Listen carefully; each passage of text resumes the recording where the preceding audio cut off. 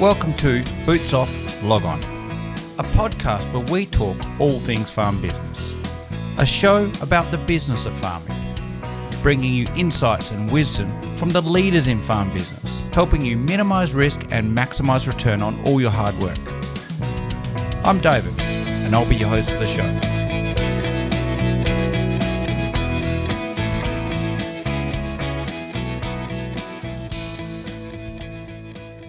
Today I'm welcoming Matt Dart from DB Ag. Welcome, Matt. Thanks, David. Thanks for having us. Matt and I met at a conference. I think, Matt, Fremantle, is that correct? It was Fremantle Grain Growers Innovation Generation, I believe. Well, there you go, about 2011, I reckon. Yeah, it seems like an eternity ago, but just like yesterday. Just like yesterday. So, 11 years ago? Yeah, and at that conference, Matt had told the story of his farm business, DB Ag, and I was really impressed with what Matt had done with his business partners at the time, and I've told that story so many times to other people in the context of it being a different type of family business structure and story that most people have in Australia. So today in the podcast, we're going to be talking to Matt about a bit about his background, but also we want to open up and share that story of DB Ag. I'm really interested in digging on that whole thing about, so, you had your generations come before you and the common to, I think, nearly everyone listening, these succession challenges. Yeah. So, and you saw those challenges and wanted to do things a little differently. Yeah, look, and it took a little bit of time too, though. Like, I was working away, my parents had encouraged me to go to university or to at least do something, a skill outside of farming rather than just return straight to the family farm. So I headed off to Sydney to do a degree in economics and started out with the vision of actually being an accountant, and discovered quite quickly that wasn't probably the vocation for myself, and changed to ag economics and finished off at Sydney Uni with a degree in ag ecos, and then actually just sort of fell into a banking career actually out of that. I was pretty keen on staying in Sydney at that point in time. I was a bit of a mad cricketer, and I was enjoying playing grade up there in Sydney, and thought I wouldn't mind doing this for a little bit longer, and was quite enjoying the metro lifestyle. So got a job with Westpac and did 3 years with them for initially in economic policy with them, with Barry Buffier and the team up there at Westpac, and learned a lot actually, very different to obviously not a lot of numbers involved, a lot of policy type decisions, presenting to the board in relation to all sorts of things. And so I look back on it now, I was probably quite privileged actually at a young age to be able to do that. And then by absolute, I don't know, by design or by the guys looking down at me, smiling or frowning possibly, I ended up in doing computer training. So I rolled out laptops to all the managers in Westpac in the early days of computers, and going away from cash books into spreadsheets, and I was tasked with driving around the countryside, me and a couple of other guys, and giving these laptops to these 50 to 60-year-old managers and going, right, this is the future and this is what you need to use in your job. And so I look back on it now and go, wow, the mission impossible, no doubt about it. But what they did for me, Westpac, and I'm eternally grateful, is that they put me through a trainer course, and I learned how to public speak actually, which was Anton Schoderbach was the guy's name. I'll never forget it, and he taught me a lot about how to express myself, which actually, interestingly, in my professional life, has been one of the more powerful tools I've had. Not just to talk at conferences, but when you're speaking to investors, banks, prospective business partners, and all these type of people that you run into through your career. The ability, most people, especially people who are very confident in their profession, but their ability to communicate that, and I was no different. Like, I knew numbers, and I knew management accounting and financial accounting and tax law and all these things that I'd learned at university, but the ability to express them was zero, because they don't teach you that at uni. You just learn. Yeah. And so it was quite an interesting phase there. And then I ended up in agribusiness lending, where I saw my career developing with Westpac, and then ended up out in regional Australia, ended up out at Albury actually with Westpac, and then had an opportunity to be a part of the PIBA, now Rabo network, as they decentralised out of Sydney. So, and opened up the Wagga office with a couple of other guys there, and spent 7 years with them building a building a portfolio out of the Wagga office, and had a great time. It was a very, very positive time in banking. PIBA bought a 15-year interest-only product to the market, which was very unique. They bought specialised agribusiness lending to the market, and very much retail dominated space. And it wasn't easy. We had a lot of inquiry, but making people they review change, but their capacity to change is always challenging. And so, but over a 7-year period, enjoyed great success in relation to building a book and then consolidating a book, and saw the team at the Wagga office grow from a couple of us through to about 8, I think it was, when I left, and still keep in touch with those guys. And today the Rabo brand is still pretty solid out there in the east and west alike, I would imagine. So, but a really, really interesting time in my career. Yeah. So, Matt, it's probably a little bit more common with the current generation taking over farm businesses, but of our generation, I'd call us, and Matt and I are similar age, it would have been uncommon for someone to start farming like you did, with what would have been this quite amazing background this deep understanding, especially in agribusiness banking and managerial finance. And you saw the sort of like the one of the really big working engines of agribusiness before you went farming. So what lessons did you really take from that time in banking that really made you see farming differently, maybe to your peers, when you eventually did go farming again? Yeah, look, I look back at that now, and it's a great question, because as a 30-year-old, and I think I was 30 neat when I started farming, is it because I'd witnessed, and PIBA had been very selective in their client base and had really stringent criteria in the early days, and they really did bank the top end, the top 20%. Everyone says it, but they actually did it. Their criteria was really quite strict to be a client in those days. And so I'd seen a lot of great balance sheets and a lot of great P&Ls, and I just thought, righto, I know the recipe to farming. And I strode into farming. Success was a given.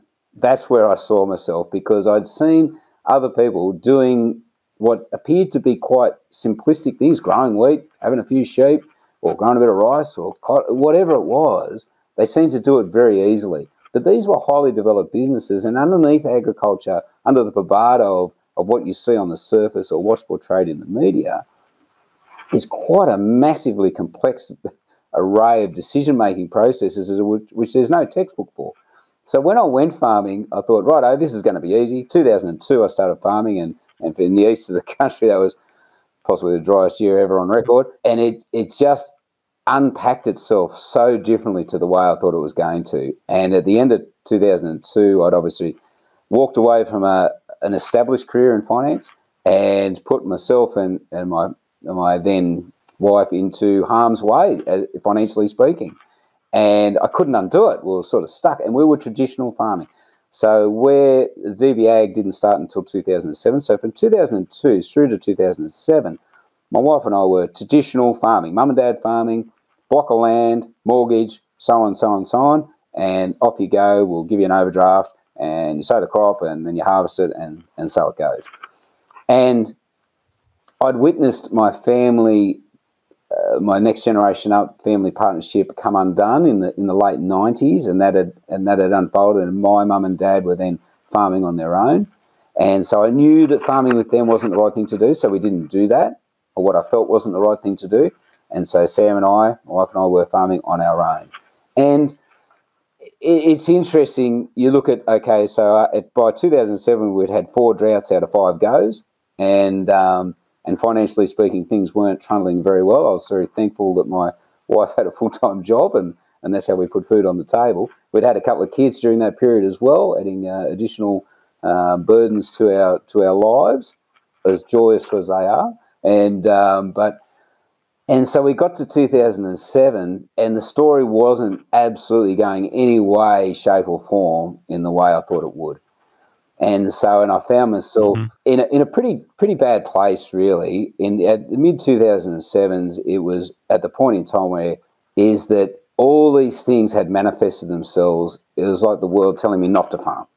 And so I sort of had to assess. And one of the best things that happened to me, it got that dire at the end of 2007. I thought, I've got to get a job. Like, there's We destocked, we weren't growing anything, there was no crop, and I said, right, I need to get a job. So off I went. I rang a mate of mine in Wagga, and he said, I've got a job for you. We've got a guy who wants to build an Indian chappie by the name of D.D. Saxena, who wants to build a canola crushing plant in Wagga. And they're doing a capital raise, and you can give them a hand to your skill set, a bit of banking and a bit of farming. Really fits you to this bill. So off I went and met DD and took on a 3-month contract there to help him do the capital raise for this canola crushing plant in Wagga, which now exists. It's called Robe, Riverine Oils and Bioenergy, sorry. And so off I went, and it was the best thing because I removed myself from the business, and it gave me time. Obviously, I had to go to work every day and met some really interesting people, some individuals, high wealth individuals, guys from Rockefeller Rothschild and, these type of Lotus Group and all these type of businesses who were marching around the world looking to invest in these type of projects. But one of the best things personally for me and for the business was I got outside it and I could look at it and get back from where I was involved with this spiral of everything I touched seemed to explode. Because 2007, as you know, we had a commodity hedge boom, not dissimilar to what we're seeing at the moment, actually. But we're on the wrong side of it. We didn't have the product, and we got hedge positions out of the money nastily, and we had to unwind them, and then the ability to redo them and re-hedge wasn't there because the companies had pulled out of those markets, AWB and the banks alike. And so, but it gave me time to reset and then review and reflect on that agriculture is still a viable business. The world does need food and fibre, and so we just need to do it differently. And so I started to look around at business models that were tried and true, really. And so one of them is I had a mate who is still my accountant today, so Pete at Bush and Campbell in downtown Wagga. And he'd gone through uni, got a degree, gone and done his professional year at Bush and Campbell. And I said, so what happened to you? And he said, well, I did this, and then I eventually become a director and a shareholder, and there was this progress of how he developed equity in this business. He was still there, and today is one of the principal directors and principals of that business. And I said, well, why don't we do that in agriculture? Why don't we collaborate and allow different businesses and people to develop their careers in what otherwise is a very asset-dominated career path, allow them to build equity in a business that they don't actually have to own the assets to be in. And so this is one of the cornerstones of... Yeah, definitely. And that's, I mean, you're talking right back in 2007 here, Matt, but you think of now where, asset or land prices in particular are just exorbitant, really. And you've got young people like yourself back in 2007, trying to enter or expand into the industry. And maybe the barriers to entry is even higher again, aren't they, to try and build that career? You look at it now and you go, so you wake up tomorrow and you're living in Sydney and you go, I want to be a farmer. And once you investigate a little, even if your skill set is 100% aligned to being a farmer, you may be the greatest farmer ever. And I would argue this as an industry, that we are precluding a lot of good farmers from our industry because of the asset nature of it. Now, whether that be, and you could make that argument for a lot of industries, but generally speaking, most industries are knowledge-driven. So if you want to be a brain surgeon and you're smart enough and you go and do the training, your wealth position doesn't play any part in that, other than being able to fund yourself through uni, I guess. And in Australia, we're fortunate we've got a government that support people to go to uni without actually any money. Yet in farming, how do you become a farmer? Now, you can certainly go and work for a corporate. You could work for a Waikiri or so on and develop a farming background there. But then the ability to step out of that into actually principally farming yourself, taking an actual risk in farming, is near on impossible. Yeah. And you're dead right. Yeah, so you're saying there's this strong link between wealth. It's not just ability; it's ability plus wealth, or wealth first, then hopefully ability. Wealth first, absolutely. And you go, right, so now I've got all this wealth, and some it's inherited, some it's made, however it's come about. But generally speaking, most people who have made money out of farming have generally started with the wealth cornerstone. Now, that be the family farm, generally speaking, and they're built on that. The challenge would be, and if this sector of our industry had nothing to start with, how would have it played out? Because as we all know, and you read any book written by anyone who's been financially successful, the first million is the hardest one to make. After that, it gets easier. The next 4 is hard, the next 5 is easier, and then the next 10 is easier after that. Because this asset development, especially with land prices now, you buy a farm and it just goes up by itself. And I suppose you got generational stuff. So we had generations enter farming, whichever district they are in Australia, and that was a different game again. So they were literally going out and clearing virgin country.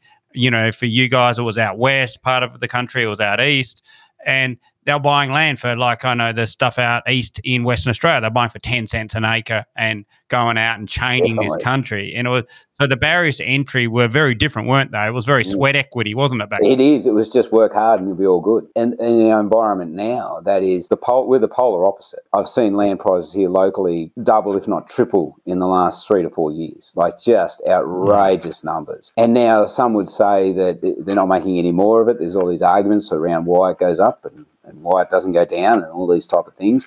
Interest rates have obviously been coming down, which has inflamed the market even more.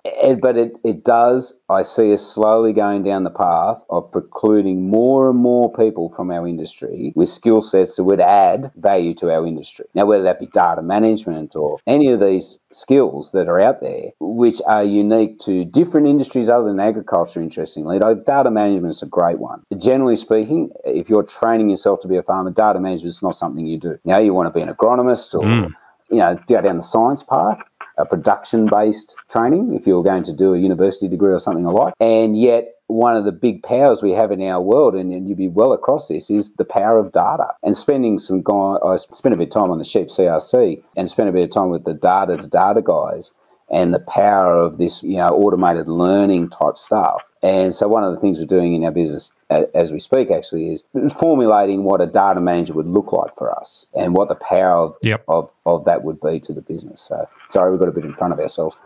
So Matt, let's just step back a bit. So it's really interesting. So we've got these unique challenges. So you had a set of challenges in between 2002 and 2007, and you went outside of ag, which I think is a great, we'll get into that a bit later, but I think you went outside of ag, you got perspective, you had a bit of banking background, you had some friends, and you got perspective, and you came back and go, let's do this differently. And I think I want to unpack that a bit more, because this is a great story, because there's everyone looks in ag, and this is why I tell your story a lot. They think, okay, I've got to be born to a farm, and then I've got to go home to the farm and borrow money and buy the farm next door, and all this traditional, there's this, I suppose, assumed model in ag. And what you've done is said, well, not necessarily so.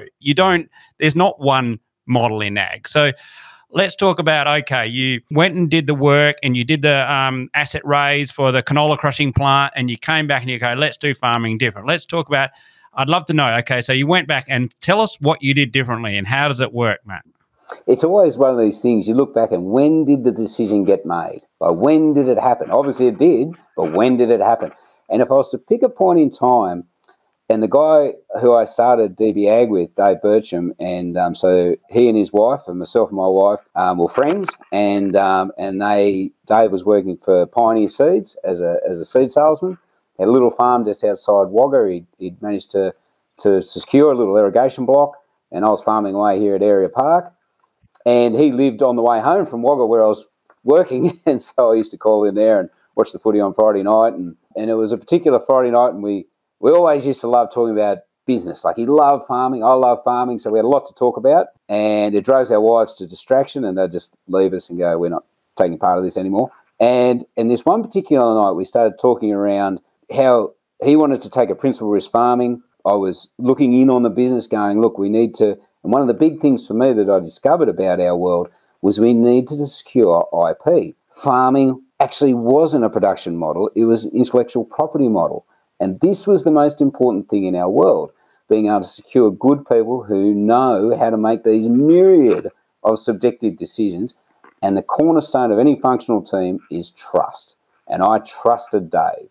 And I went, righto, we can do this. And I talked to Pete, my accountant, and he'd given me this model, this way to build an equity model without an asset base. And I went, righto, and I said, well, why don't we do this? And over the period of that night, that Friday night, we developed the concept of DB Ag.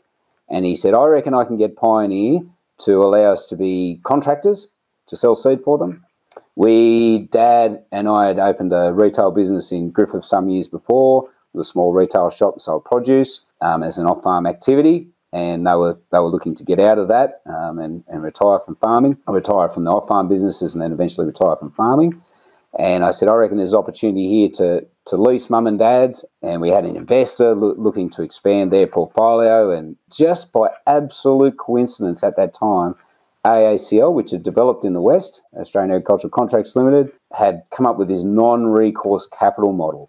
And all the moons aligned for us. And somewhere during that night, we obviously made the conscious or subconscious decision possibly to create this business. And we marched into Wagga the next week, and I had a meeting with our solicitors and accountants. We drew up a trust deed, we executed it, and we took down $20. We put $10 each in and opened a bank account, and away we went. And I remember March, we did a lot of background work. It took about another month or two after that.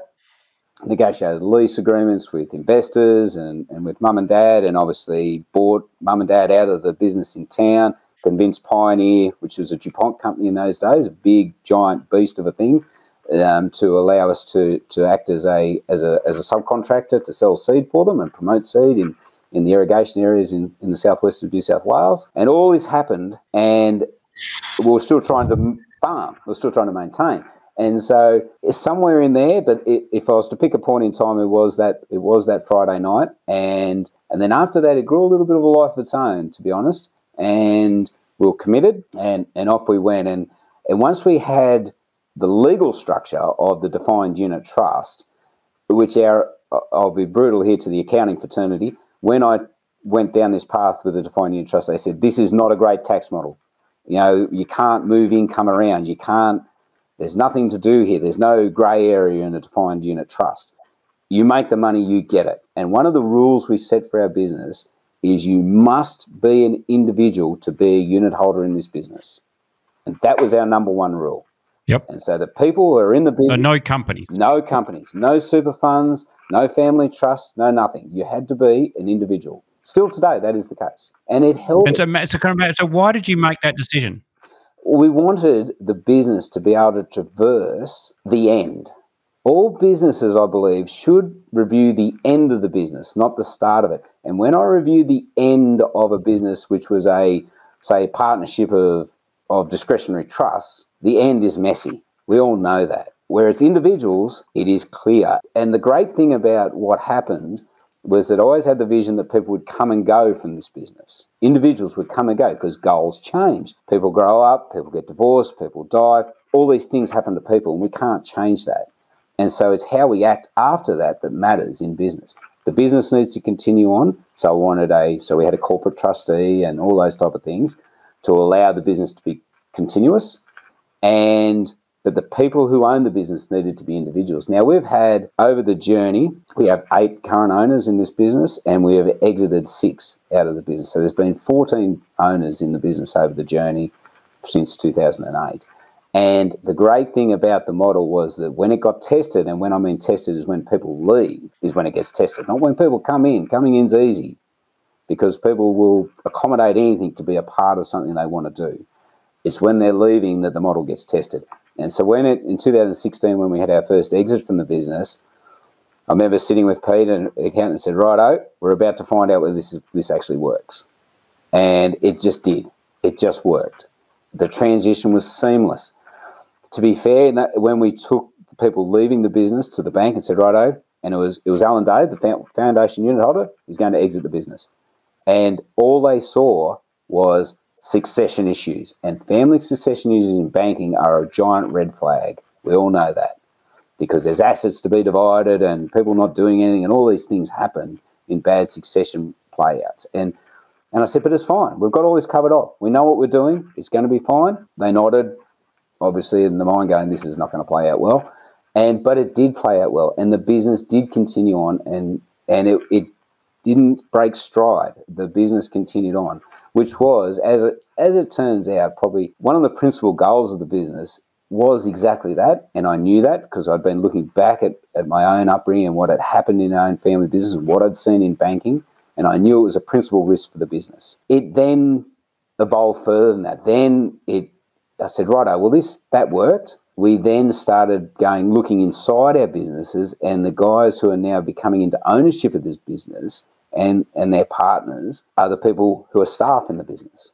So all the current unit holders now in this business, other than myself and my wife, have worked in the business prior to becoming a unit holder. And it's allowing, I think one of the things that's been exciting now as the maturity of this business has come along is that one of the principal goals of it now, I believe, is to allow people who would not otherwise have the ability or the wealth, I guess, to take a principal risk in farming or in an agricultural business, that opportunity, within the confines of an acceptable risk profile. Obviously, you can go out and lease a farm and maybe do a deferred facility with a reseller and lay it all on the table and take a massive risk. Now, if it comes off, you look like a genius, but you can do damage to yourself that you won't recover from in a lifetime.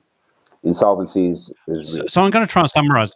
I'm going to try and summarize this, Matt. So you had two properties of a particular size, and you wanted to expand and build a more robust model. So you and your friend came together and you created this very discretionary unit trust, Defined unit trust, and formed a business together that allowed you to share the business and expand the business along with contracts with Pioneer and places like that. So it allowed you to build this bigger property and this bigger business together and attract capital to this bigger business. But you didn't have to sell, or you didn't have to leave home. Like you're still farming in the district that you grew up in. We didn't go anywhere. Kids are still getting on the school bus, and so you're able to essentially expand the family business without having to.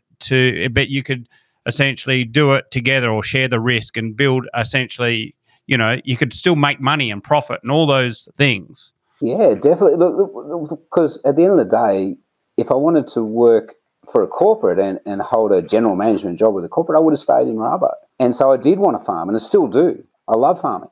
I love going out marking a few lambs and spraying a paddock and sowing it and harvesting it and all the things we do to output a commodity and to add to the food supply of the world, to be idealistic about it. And so we enjoy that. And so what I saw in my banking career was that people who were good lenders, for instance, they'd get promoted into general management where they don't lend any money. Now, they may or may not be a good general manager, and they may or may not be happy. And certainly for me as an individual, I wanted to farm. And so I wanted the model. Yeah. While big decisions have to be made and meetings have to be gone to and capital needs to be raised, but at the end of the day, I still wanted to be a farmer. And so the idea of the model is that, and the transition and the ultimate transition of this business will be when I'm not a director and still farming in it. So this allows you to no longer be a director, but you're still, the thing is you can be an executive director or you're a working partner in the business at the moment.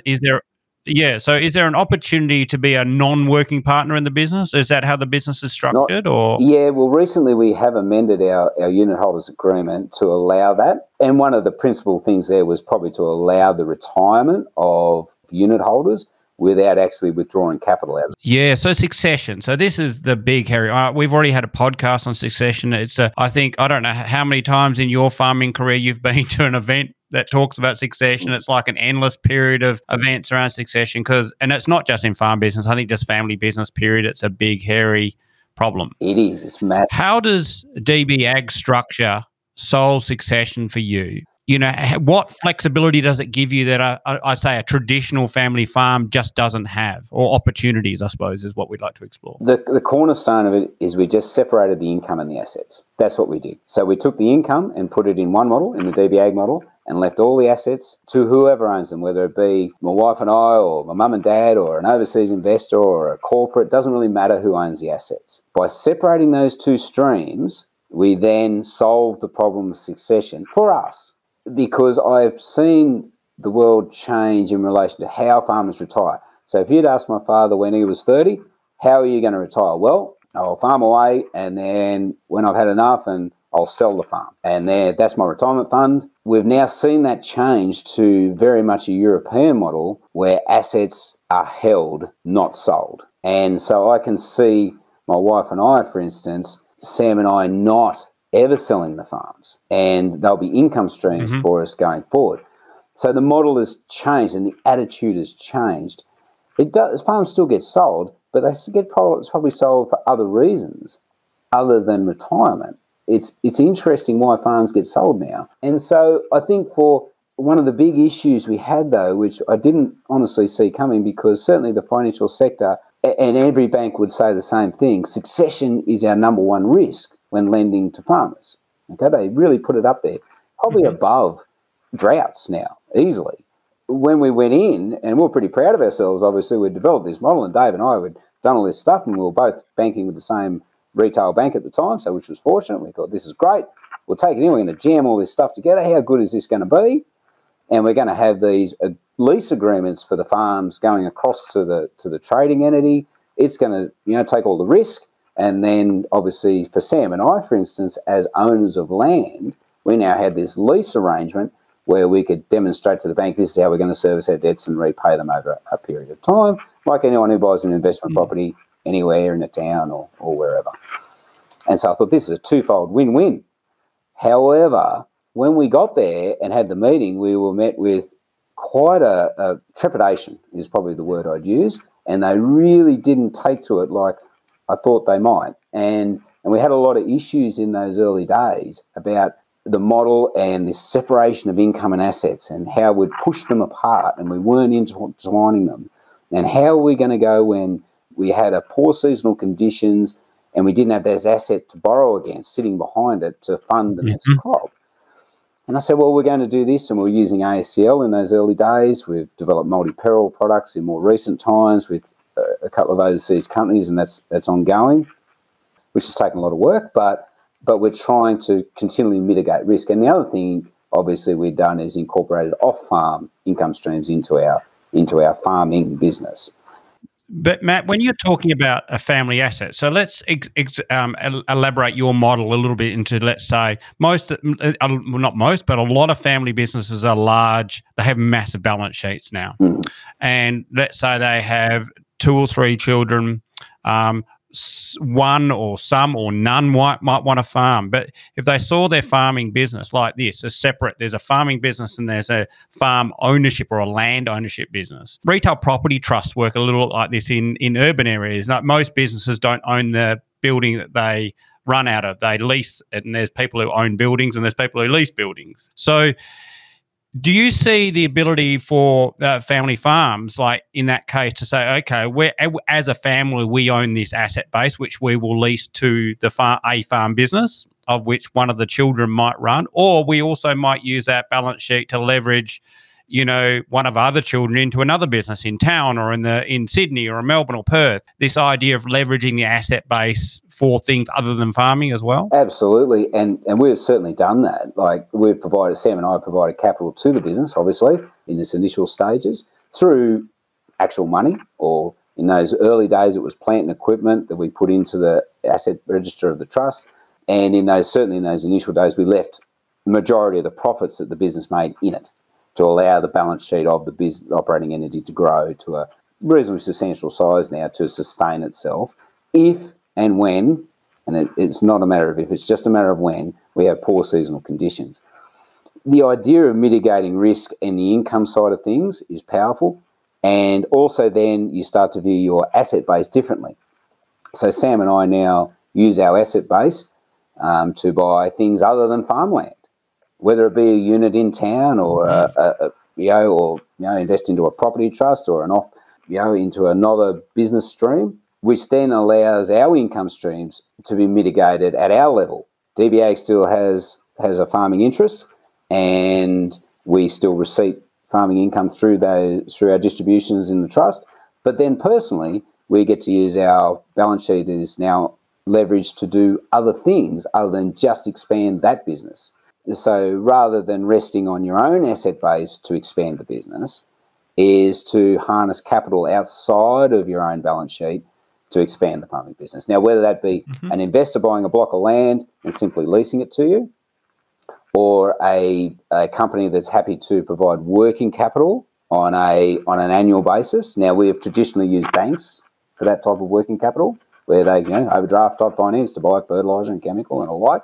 But we've now started to investigate the home office type equity markets and how do we access that as risk capital for the business. Now, we've got the model to do it, which is required. Due diligence of these companies is paramount, and so they want to see structure and governance and all these type of things built around their investment. Yeah. But the capital that's out there now, with interest rates being so low, especially holding cash now is a very low return, basically non-existent, and so they're looking for a risk profile within an acceptable range in different industries, other than the traditional. We're going to buy a few shares in Rio Tinto and get a dividend every year. But in saying that, Matt, you've got a structure that allows you to see different investors. So if you look at a traditional farm investment, most people would think, oh, okay, I'm investing in land or capital growth and production, profit, and the variability that comes with production. But what you're saying is you can approach people who got different requirements in the context of their capital. So they can say, okay, I don't want to take any risk in the operation of farming, but I love the capital growth in land. So you can say, okay, if you go and buy 5,000 hectares of land, I'll lease it off you for 10 years or 20 years or whatever. So you're going to get the growth you want, etc. So you get the land to expand. But also you might have other people who are willing to take, I suppose, the possibility of higher return but higher risk in investing in the operations side of the business. So you can actually have a lot more flexibility in the way you bring finance into the business. Is that how I understand it? Absolutely. And obviously people's time frame and income horizons are all different. And obviously the working capital type of investment can be quite short term, as short as 6 months, fund a crop, harvest the crop, there it is. Or it could be 2 years, 3 years, 4 years, pick your term. And on the land side, the general horizons are longer, 5 to 10, or even lifetime type assets, like your PSPs of the world, pension funds and the like are lifetime investors. So they'll buy something and with a vision to never sell it, and it's just to provide an income stream to that fund.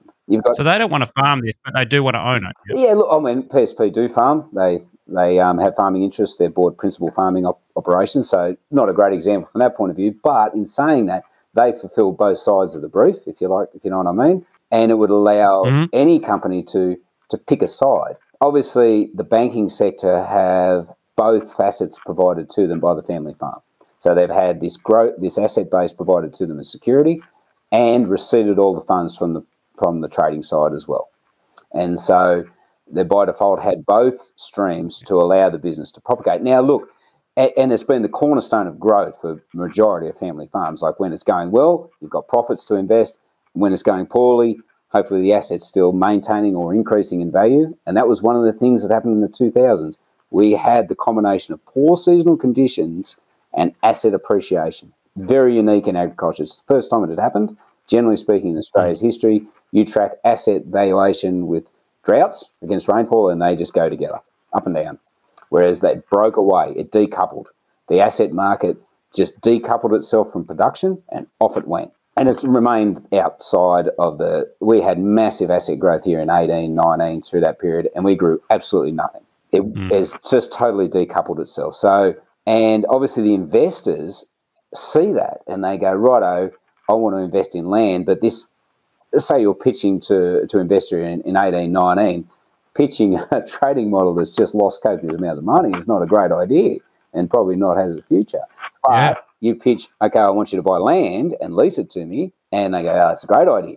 And so at the moment, after 2 good years, returns on equity and stuff inside our business are way in double digits and tremendous, and most investors would see that as a positive outcome in today's market where interest rates are so low. Yeah, I really love how you view investors as different, though. Like you've got people who want stable return on capital type investment, and you people who are probably willing to fund working capital, but which has got there's got a high possibility of big upsides, what it has lately. They're a different type of person, and I really like that, viewing the capital differently, because most people see them all in one bucket. They do, and that's interestingly in our finance world, it's like the last bastion. I think most people, individuals in farming now, do absolutely understand they're running both a real estate business and a farming business. And the way, especially with succession, the word again, is playing out, where obviously the off-farm siblings see it very much as a real estate asset. Obviously the people who are on the farm working away see it very much as an operating asset. And so the ability to separate the two, generally speaking, in a succession resolution, one of the resolutions of the succession plan is how you're going to do that. How are you going to separate the income and assets so everyone gets what they want? In this case, have you explored this a bit further? So if you take the asset out of the succession equation, if you say what you've done, if you said the land business is owned by the family, which is all siblings and mum and dad, and you profit off that as you decide as a family.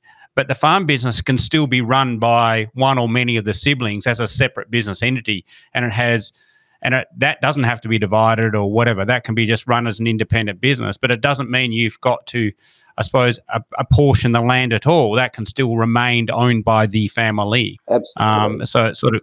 It's fulfilling both sides of the equation, and which, as I said, one of the last bastions for agriculture to develop as an industry, I believe, is the ability of the finance sector to allow it to be separated and to be happy to fund one or the other, and rather than both, because coupling them together, what it does is restrict the people who farm to the people who already have a farm, and people from outside can't. So it's almost a self-fulfilling prophecy in risk, isn't it? Well, by making you couple them together, so by a funder saying, well, you have to have both, it almost perpetuates the problem of succession risk for the bank, doesn't it? It does, and they identify it as a massive risk, and rightfully so. Yet, complicit is a strong word, but by coupling them together has bolted the problem to itself. Like, if you can't unbolt it, how do you fix it? Yeah. And so what actually happens, you look at, there's good succession outcomes and bad succession outcomes.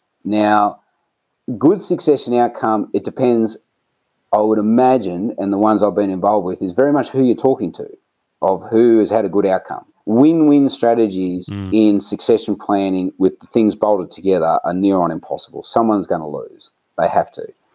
You unbolt them, you decouple all this stuff and pull it apart, which can be difficult as intertwined family trusts and all the things that exist out there, propagated by the accounting fraternity in a lot of times for tax planning purposes. So all these things that have happened over the years now, they've become very complex setups in a lot of these family businesses, far outside of what would exist in corporate land, because they're ungainly. Some of these things have been built on top of each other. Undoing those is very difficult, but at the end of the day, until you do it, it's still there. These things don't fix themselves. It's like anything, if there's rocks sitting out in the middle of a paddock, they're not going to go away. If you want the rocks moved, you've got to go and pick them up and move them.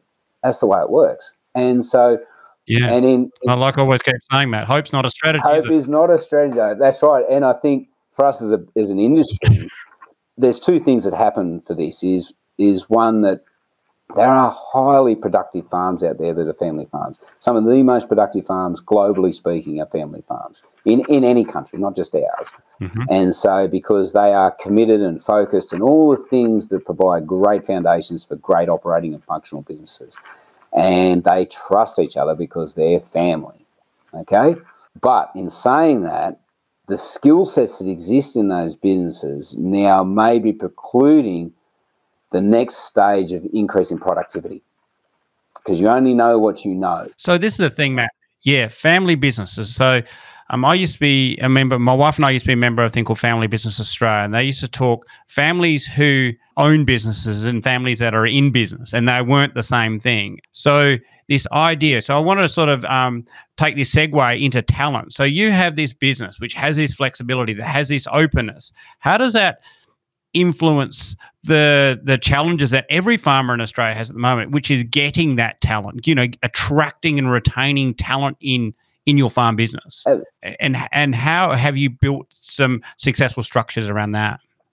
Absolutely. Like, you look at, obviously, staff retention now, you'd see it in your business, I see it in our business, is number one priority for management. So getting good staff, procuring good staff, and then keeping them. Okay, because we all know the good staff create good businesses. Okay, so how do you get a lifetime employee? I think the days for the 50 to 70-year-old bracket, which I sit in, is that I've had 3 jobs in my life, and that's 2 more than most other people my age. Okay, so they've worked a full entire career in one job, and they've been salary earners. They don't own any of the business, but happy doing that.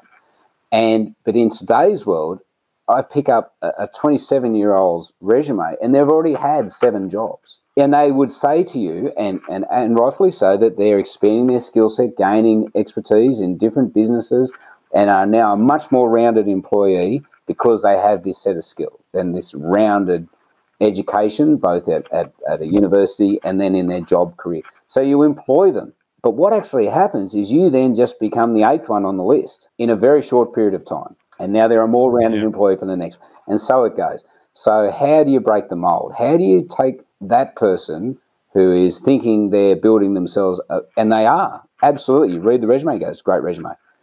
And yet for the business, I know by employing that person who's had 7 jobs in 7 years, probably means that in a year's time, we're going to be number 8 on the list because history does tend to repeat itself. Mm-hmm. And so how do you break that mold? Well, you give ownership. So you need to have the model to allow ownership in the business, to be on the table, earned, but on the table and paramount in the employment structure. So all people that start in this business, it is discussed openly at the interview process that ownership is on the table for every employee. Now, not every employee wants to own a business, and that's fine. That's great. But if you do, it's right there, and you just need to put your hand up and then go through the process of walking through that door. We recently added one of our farm managers who, interestingly, is a bricklayer by trade, worked on dairy farms, and then ended up applying for a farm manager's job with us. He has successfully completed that role for the last 2 years, and then indicated this year that he'd love to be in ownership, and his wife recently gained the support of all the other unit holders, and they are now owners in the business as of the 1st of July this year.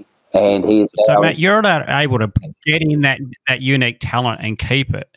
And you're talking about that business structure again, because they're not essentially taking any ownership over the asset. They're becoming owners of the operating business. It's a lot easier. It's a lot cheaper. Absolutely. It's not cheap. It still requires money, but we afford equity loans and things to make it easier in that transition. And this is where the accounting model comes in. Yeah, the accounting model helps here a lot. And so the business can go, righto. And generally speaking, what we do in our world is we don't sell any of our units. We issue additional units. So every time we take on an additional unit holder of 5%, 7%, or whatever the percentage is, all the current unit holders' ownership reduces by the pro rata amount. So you end up owning a smaller part of the pie by allowing this. But now why would we do that? Especially when you're not making any money, it's easy to give it away. But when you're making money in the last 2 years, it's a big thing to bring on a new unit because you're giving away that profitability. So what are the pros? Well, the pros are, the cons are easy to identify because you're giving away profitability. That's the big con. The pros are, obviously, you're securing intellectual property for a lifetime or till the point in time when their goals change. Now, when goals change for any employee, they become less effective. We all know that. Okay, so you employ someone as an accountant. In 5 years' time, they're no longer going to be an accountant. They're probably not going to be a great accountant. And what this does, it gives a very structured way on these people exiting both their career and ownership, which is much more consumable for the business than people just resigning and giving 4 weeks' notice. And so we find with the people who have exited, there's a process in the way that happens. It's reasonably regimented these days, which is great. And it gives the business time to adjust to that IP and capital removing itself from the business.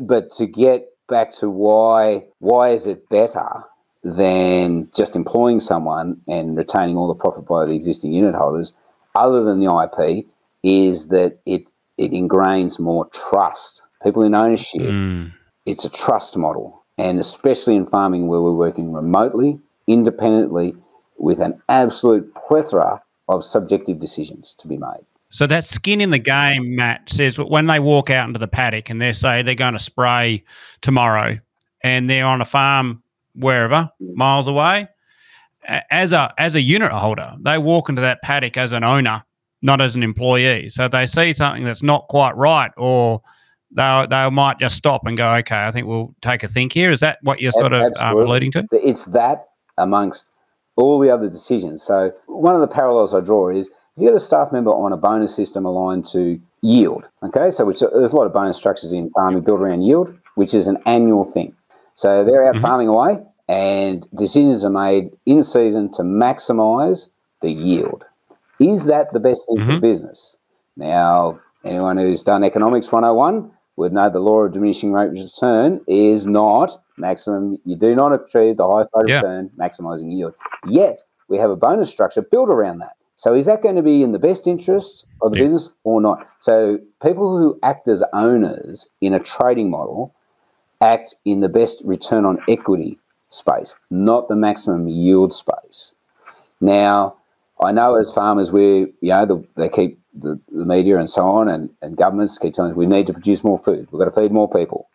So we do need to maximise yield. However, we need you to be viable and we can't provide assistance. So there's this conflict, interestingly, in economics, which one is right. So, but bring it back. I think there's a worldview and there's a business view, isn't there, Matt? Right. So it's the world wants you to grow more food, but essentially, as a business, your first responsibility is not feeding the world; it's profit. Well, we have to remain open. If we're not viable, so you can't feed the world unless you're profitable. That's right. If we don't make, and maximising yield, we all know that if you just keep maximising yield out, at the end of the curve is you make a loss because diminishing rates of return happen in farming. Yeah, I think I can't remember another conference I was at about 20 years ago. There's an accountant from New Zealand, and he coined that term in the conference. I think was his. It was that yield is vanity and profit is sanity. Yeah, absolutely.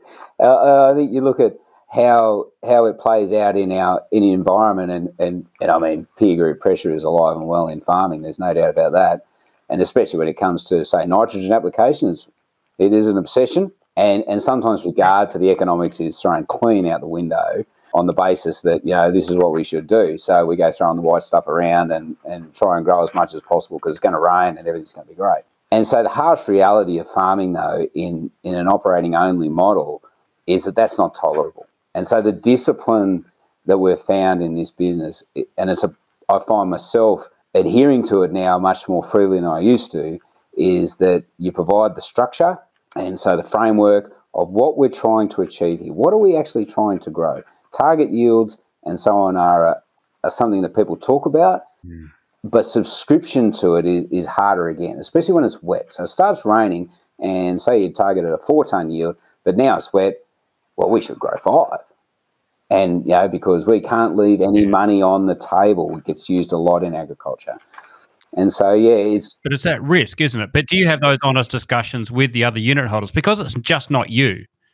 Do you keep each other a lot more accountable? I mean, it's like, let's say it was just you and your wife farming, Matt, and you might get a rush of blood to the head and go, man, I'm just going to go double down on nitrogen and go for it here. Go hard. And you haven't gone and reviewed your budget and you haven't looked at your margins and you might be actually just pouring money onto the paddock. Look, that happens. So does having other people in the business help keep each other accountable on that to go, hey, Matt, pull your head in. We're here to make some money. Does that help having those formal structures with other owners? It is, because especially when some of those owners are not in this business, are not involved in the farming business. They're involved in our off-farm businesses. It is interesting when you talk to people who don't farm and you tell them what you do, because the crux of what we do is take a whole heap of money, stick it in the ground, and wait for it to rain, which is something we can't control, and hope it doesn't get frosted or eaten by mice or locusts and all the other things that happen. And then at the end of the year, sell it for a price we can't control. Now, you explain that to someone who works in industry other than agriculture, and they go, you're out of your tree doing that. Don't do it. That's madness. The risk profile is off the charts. And so controlling risk is one of the cornerstones. So we have a plan, and we constructed a plan on the page and put all our thoughts and what we're trying to achieve in this business back in 2015 on a page, and we still adhere to it today, actually. It was a great process. And so it allows us to go, righto, what is acceptable risk to this business?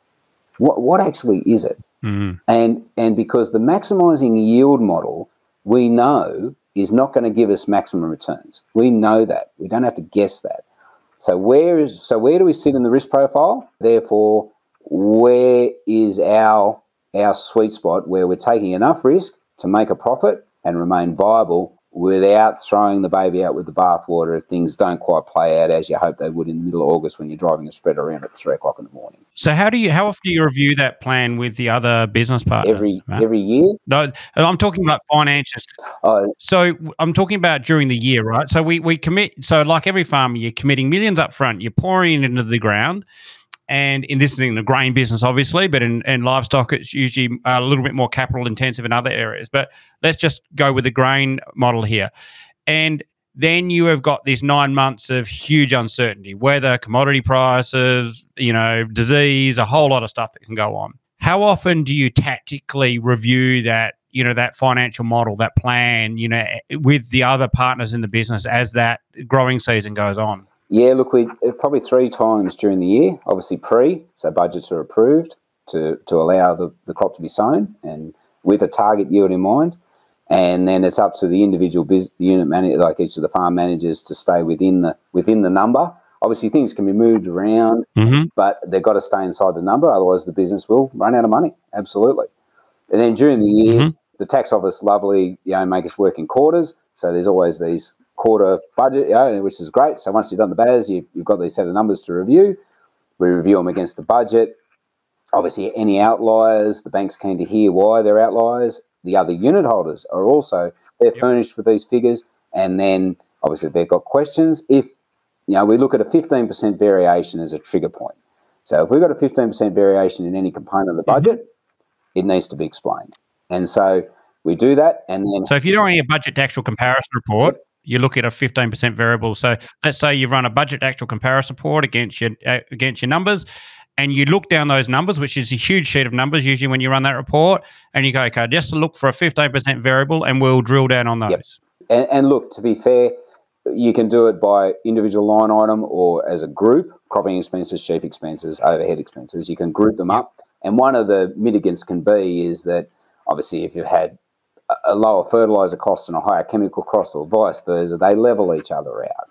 And it can be as simple as that. Yep. And so, but the point is that the people around us, and obviously people who aren't farming, who aren't may possibly addicted to urea, like some of us croppers are, look at it and go, but we didn't want to take that risk. We didn't want to take that much risk. We were happy at the profitable level of this level of risk. And so one of the big challenges for this business especially since it's begun to rain in the east here, is adhering to that risk profile that we set for ourselves.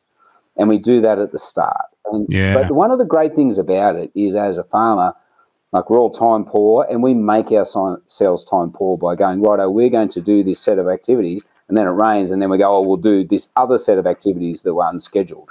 And we make ourselves very busy. Like last year, for instance, when we completed our nitrogen program as per plan, that was it. We stopped. Yeah. And that's that discipline, Matt. So do you work on a margin? So like you said, it's not just yield. It's yield times price minus cost will give you a gross margin less your overheads, right? So do you work on a break-even point for your enterprises? Or so when you're making that decision of at what point will we stop pouring on fertilizer, or what point will we not spray out weeds, or all those sorts of decisions, are they based on a break-even point or your hedging facility? So how do you make that decision to protect margin? Probably first and foremost, we look at using rainfall figures. Obviously, moisture is our biggest limiting factor, okay?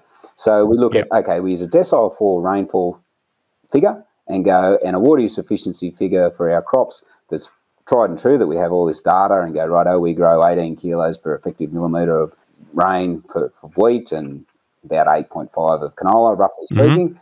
And so you go, what is our decile 4 average rainfall for this property in this location? Righto, that's where we're going to target the yield. And so, because for the non-farming unit holders who are acutely aware, that makes most sense to them, because they go, righto, moisture is our biggest limiting factor. We all know that. So how are you setting the target yield aligned to this big variable that we can't control? And you go, right, we got this. So then how do you make all the other decisions, right? You go, well, we're targeting a 3.5 tonne crop on this particular property. Okay. And then you build below that. So we've got the rainfall in a decile 4 range, just below average, if you like. It's a bit conservative.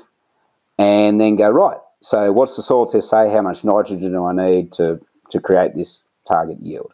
And you can then build the variables you can control to that, rather than go, I'm going to take all this nitrogen, target a 4 tonne yield, and hope, and there it is again, a decile 7 rainfall to make it happen. And because so you're actually planning for an outcome, not just throwing all the money on red and hoping for an outcome. Yeah, look, and I think, subconsciously everyone does it, but we can, especially when good conditions prevail, we can get caught up in the moment. And the other thing I've learned through my life in farming, some of our best financial years have been the year after a good year. And one of the reasons that is, if you're disciplined in a target yield and our ability to maintain moisture, so retain moisture in the profile. And so if you utilise all the moisture every year in the ground, then you start the next year with none. Now, people would say that's maximising yield because you've used it all up. All good. And then you start the next year with zero, which inherently increases the risk. It just does. So whereas if we go, righto, we're happy at this. So it's thinking beyond the rotation. Well, if we have to, so this is why the decile. It's like thinking through the rotation. Yeah. So the decile 4 thing came about. I did a bit of training in statistics. And so if we target below average, because as we know, averages exist for a reason, if we do that in our cropping program, we'll always leave a percentage of moisture in the ground on average. We just will, because we are not targeting to take it all out. If we targeted decile 5, we would by default over a lifetime take all the moisture out. We'd leave nothing there. And so by doing decile 4 targets, we leave a bit there. I think it's brilliant, Matt. I think it's really good. So there's a lot we can learn from this in the context. Yes, you like all other farmers in Australia face this risk that everybody faces all year. You know, you're putting it all on the ground, but it's about being disciplined about how you spend and when you spend. And yes, you're human like everybody else. And I mean, you're allowed to put an extra 2 laps of urea on the outside of the front paddock if you really need to. Absolutely. All our farm managers are allowed to go to the doctor in one paddock.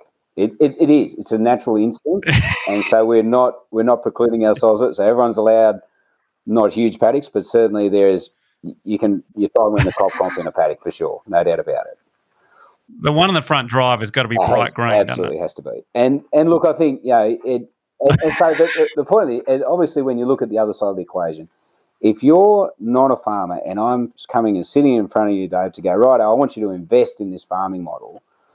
Obviously, your capital is paramount. So preservation of capital, there's return and there's preservation of capital. These are the investors' 2 cornerstones.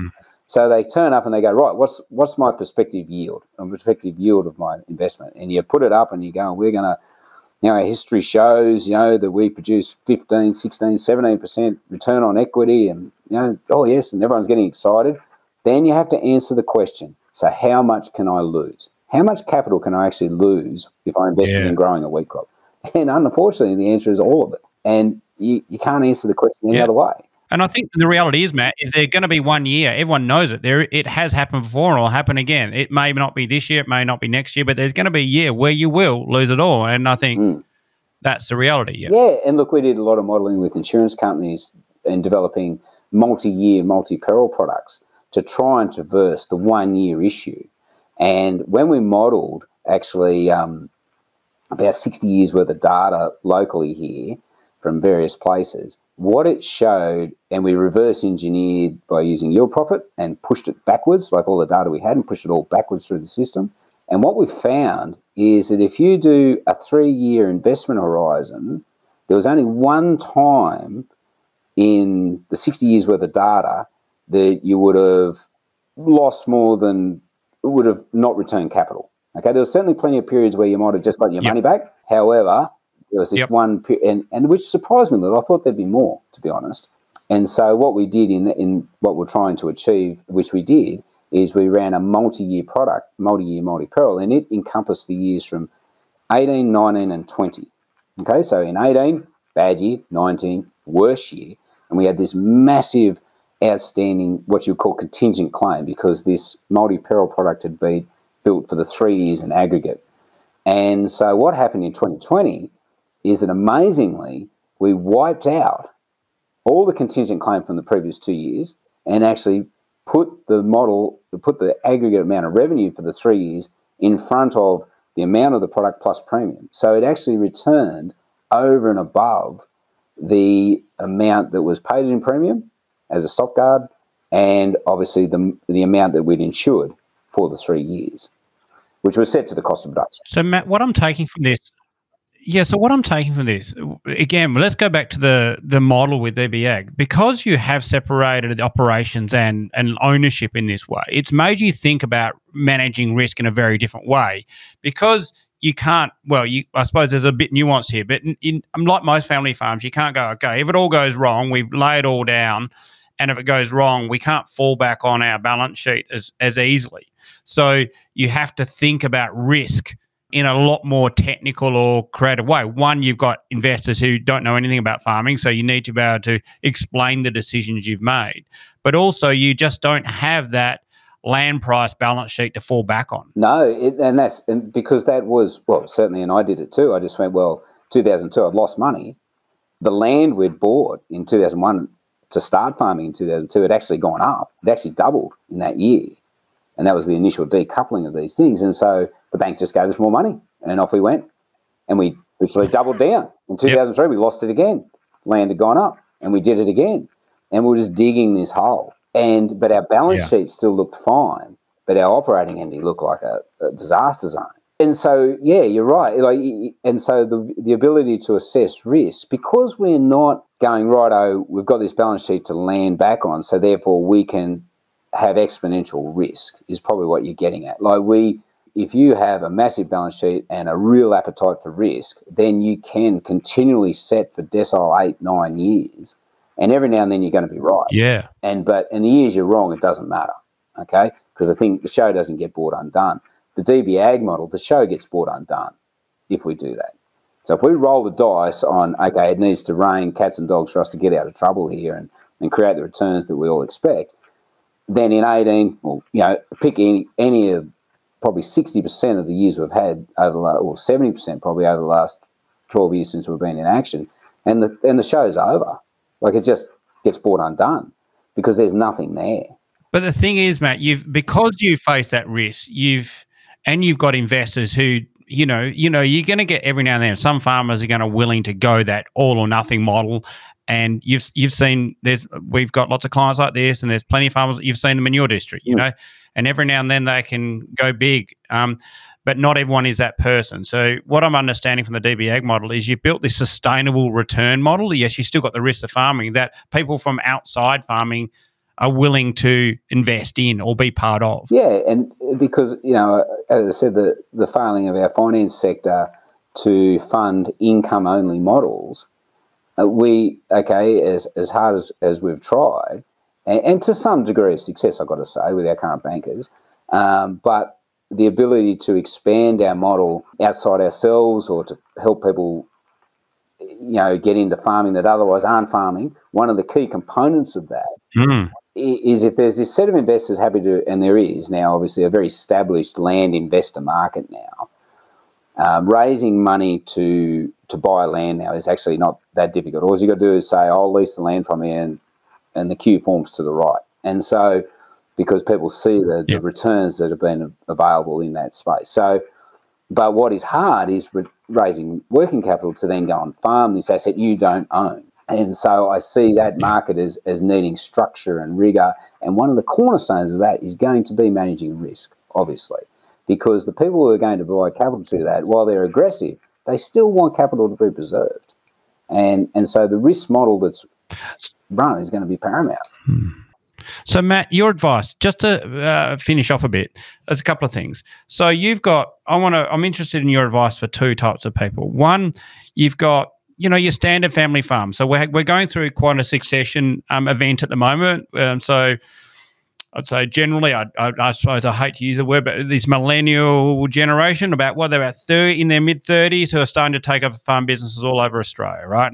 And so families are facing these challenges that your families face and every other families face. Plus, you've got their peers in the city who have always wanted to farm and have gone to Sydney Uni or to Muresk or Marcus Olm or whatever, and they want to get into. So, what's some tips you might have for those people getting into farming and what you've learned and how to maybe think about this whole challenge differently? I think it is. I think the space of the private equity market is coming back to the forefront of available capital. So what we saw in the 80s with high interest rates is that the private equity fell into equities and bonds, pretty much. Like it all just housed itself in there. The returns were quite good, double digits, deposits and all this sort of thing. Obviously, with the lowering of interest rates and where we see them today, what's happened is this accumulation of wealth is now searching for higher risk activities to allow a higher return.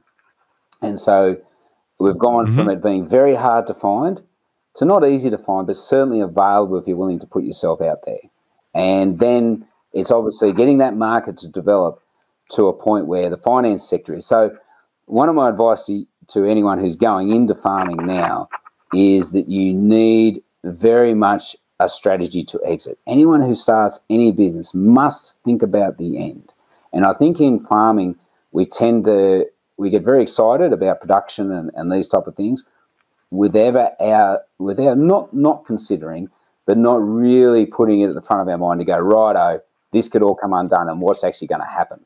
What will happen if this all comes undone on me? And I look back on when we started, I didn't consider it was going to, as I said earlier, I just thought success was a given. I just did. It was fine. I knew what I was doing. I'm all good. Yeah. And then Murphy's Law just got me good and proper. And because things outside my control and some things that I did control were wrong. And my goals were wrong and my targets were therefore wrong. I look at the way we farm now, which you would say in this district would be considered conservative for sure, but our outcomes, we are targeting where we're going. So anyone who's starting out in farming, and if you are going to go on site and to a private investor, you have to be able to answer the two questions. What is a sustainable return and how are you preserving capital? These two questions have to be answered. Otherwise, any investor worth their salt is going to walk away from it. And banks are a different beast. Unfortunately, the risk capital is there, providing you've got a big lumpy asset to secure it against. For a few is available, but not for everyone. And you're dead right. So the guy... But it's a healthy questions, aren't they? Absolutely. They're healthy questions anyway, aren't they, Matt? So even if you didn't need the money, I love those two questions. What is your sustainable return? And how do you preserve capital? Even if you're not looking for investment, they're great questions to answer for yourself, aren't they? Absolutely. I mean, you look at the Royal Commission into Banking, and if you happen to have a bit of light reading to do at night and wade through the document, but one of the things it says in there is that banks had been not great at assessing serviceability and repayment.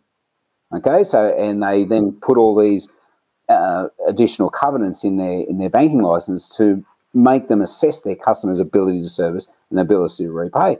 And actually, interestingly, those two things are average return and preservation of capital.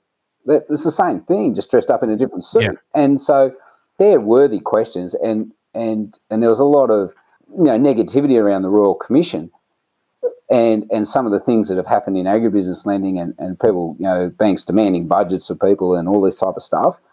But realistically, anyone running a business and actually explaining themselves and being accountable and responsible to a third party should be doing that anyway, even if it's to themselves.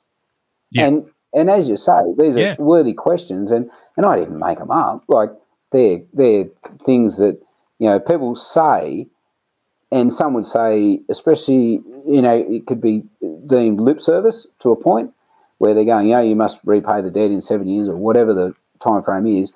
But in the back of the mind, you're just going, well, the asset's going to go up, so it won't matter if I don't pay it back anyway. It's all good because, possession of farms and mortgagee in possession and all the bad things that happen when things go wrong are really hard to affect, especially in New South Wales. Really tough laws sitting around, mortgagee in possession type of behaviour by institutions.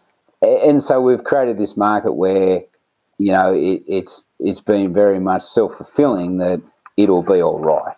Everything will be all right, no matter what happens.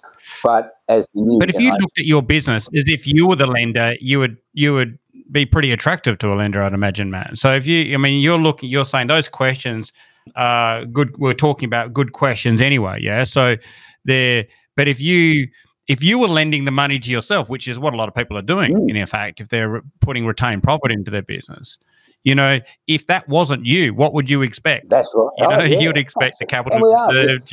Like for Sam and I, look, we haven't put a lot of actual physical cash into the business, but we've left a lot of retained profits in there. And we very much do care how the business engages that.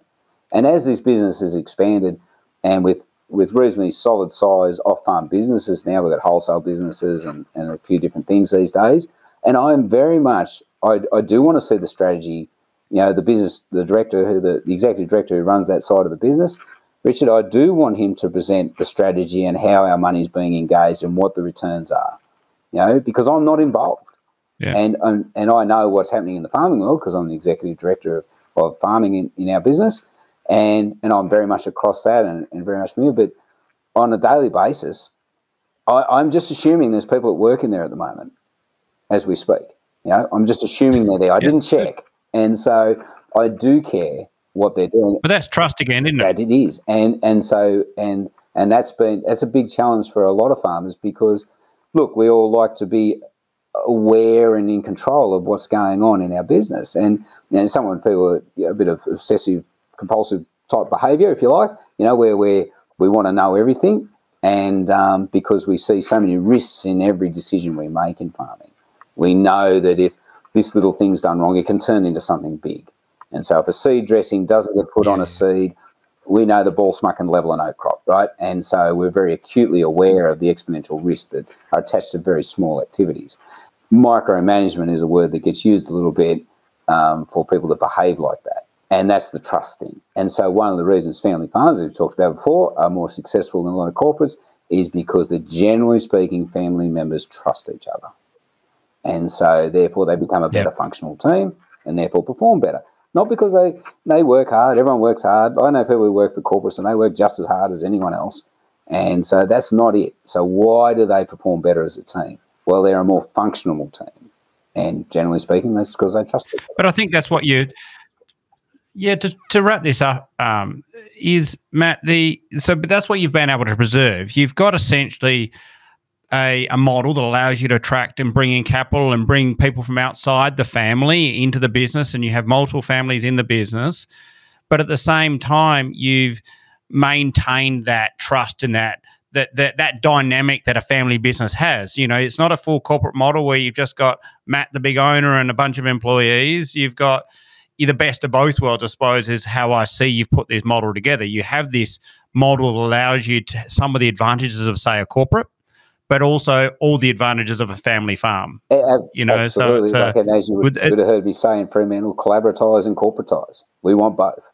I think one of the key messages for me to anyone out there who's looking to get into farming is that if you don't have access to a big chunky asset to allow you to farm away on the back of mum and dad or grandfathers or grandmothers or wherever the asset may be sitting, is that it's not impossible. It's just a different path.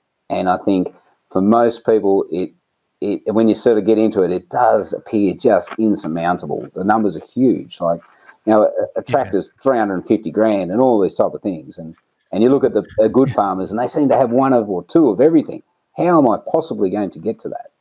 It's doing simple things well, but obviously it's a slow burn. Farming has been seen to be a windfall type operation in the past. But I was talking to a guy who owns a tyre shop yesterday, and he said, what I didn't realise when I went into the tyre industry, I was going to make a profit in a lifetime, not in a year. And I thought... And I think that's the reality of every business. And I think this is what we maybe have learnt with age, because, Matt, I was like you. I left university thinking farming was just like, I'd done the budgets. It's going to be easy, and it never really worked out like that. But, I'm going to make a fortune in this farming thing. But you're right. But if you approach it as this thing you're saying, Matt, it's a lifetime worth of profit, not a annual sort of profit. You may have some massive years, but if you look at your fortune, let's call it that, it's a lifetime fortune, not an annual fortune. Yeah, absolutely. And one of the things that's happened for Sam and I, quite interestingly, is that I look at our wealth now, like our personal balance sheet, and over the journey, 50% of our wealth is absolutely assets going up in value, land, whether that be residential, farming, doesn't matter. but 50% of our wealth is wealth that we've created through profit.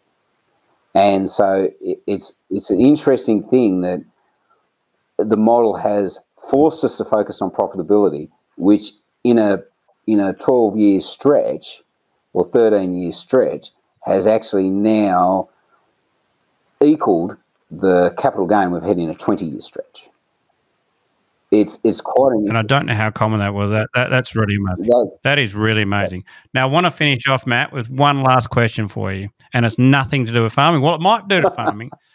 I always ask people when they finish this is when you're not obsessing about farming, and nearly everyone I interview, even them in the agribusiness, what does Matt and his family do when they're not farming, talking about farming, planning about farming? I drag them to cricket games, amazingly. I love cricket. I've been a coach for many years, played a lifetime, and my wife has spent many, many, many days sitting at grounds around New South Wales in the heat watching games of cricket, and then I made our kids do it, and now we go and watch my son play, and it's been an obsession for me, no doubt about that. I love it, and I love the game, and I love the fact, and probably as I've got older, I've loved the fact that being involved in something outside farming stops me working and does allow that breathing space and that clear air that you just so badly want when you're buried under whatever it is you're doing. And when you have to be somewhere because you're a part of a team or providing coaching support or whatever it is as a part of a team, and you have to go. You've made the commitment and you're going, and it's not something you can put off because it's going to happen. And so for me, while I love the game, I love the competitive outcome and it's a good competitive release, but I love the fact that it clears my mind and good thing about cricket, it goes for an entire day, like it's tremendous, or, a couple of days even. but that's what we get up to. And then it's like 2 days of meditation, isn't it? And my kids are sports obsessed, netball, AFL, all those things, tennis, you name it, they play it, and which we've propagated that ourselves. We've made those beasts, but it's a great outlet and does. And the other thing it does for you, there's a social component to all this. We're very isolated in our work worlds, whereas you head off to the local footy game and there's people there from the opposition, people you don't meet every day. And obviously there's, like I went to a wedding that was in Brisbane the other week, and it's the first time I saw my neighbour for over 3 months. Like I could nearly hit a 3-iron to his house. I had to go 1,000 kilometres to actually have a beer with him. Like it's madness. And so... yeah, so sport is our family obsession outside of farming, and I should be remiss if I didn't give my wife a plug here. She has a manufacturing business. She makes salad dressing for a living, amazingly, and has done for the last 15 years. She has a factory here on the farm. So PSD, Google it, and tastes great. You can order it online. So no, it's good plug, mate. You're like a power couple. It's been look. I got to tell you, Dave. I've been reflecting when you asked me to do this, and it's been a ride. I would not have imagined where we've got to today, even though you have these things in your mind of what you think it's going to look like, and where we've got to, and what it now looks like, and what I think it might look like in 10 years' time. But it's been, and as with all things, and people say to you all the time, don't worry about the goal, just enjoy the ride. And I've enjoyed the ride. Now, it's had its ups and downs, but it's all been entertaining. And as wise men always say, if you enjoy your job, you'll never work a day in your life. Brilliant, Matt. I think that's an absolutely brilliant place to leave it. And thank you very much for your time. As always, if you'd like to know more about AgriMaster Farm Business Management Software and Services, you can find us at www.agrimaster.com.au. or find us on Twitter, LinkedIn, Facebook and Instagram. If you like this episode, please share it on social media or directly with a friend, and let's make farm business great together.